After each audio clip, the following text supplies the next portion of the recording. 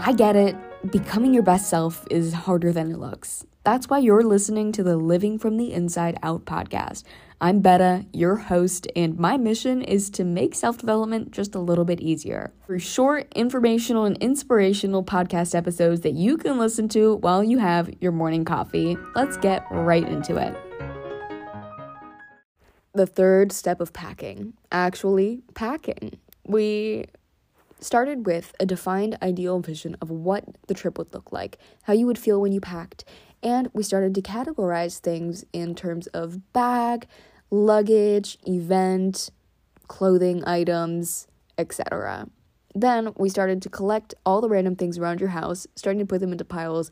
Then we grabbed things that were in their right spots, for example, stuff that was in your sock drawer or jeans drawer or coat rack, and we started to consolidate those and put them also into the same piles, obviously categorized in the same way that you had written out initially. Now, it's the fun part, or maybe not so fun, putting them into bags and getting them ready to be shipped off. This is the part that I usually struggled with because I wanted to keep things accessible until the very last minute. I mean, maybe I was going to need that pair of socks the midnight before I took off on the plane.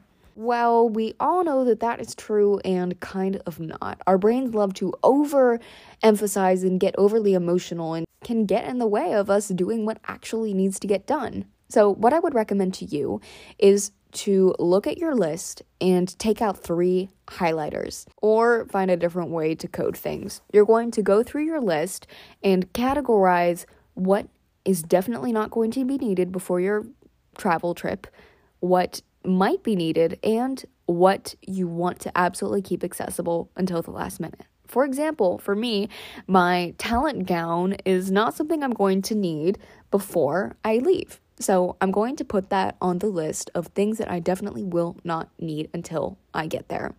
Then something like my favorite winter coat, even though it's not super cold right here in Ohio, I just might need it before I leave. So that's the list of things that I'm going to keep accessible, kind of. And then lastly, the most important, the things that absolutely need to stay accessible, for example, your toothbrush, are going to be the top category in this hierarchy of accessibility.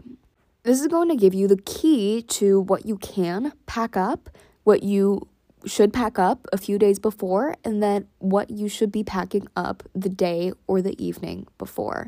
Pro tip, if you do want to avoid packing anything the day before you leave, which is what I'm going to be doing because I just want to kind of relax before this incredible experience, I am going to buy a double toothbrush. I am going to make sure that the bag that I'm taking last is basically fully packed and all I have to do is throw my toiletries in at the last minute.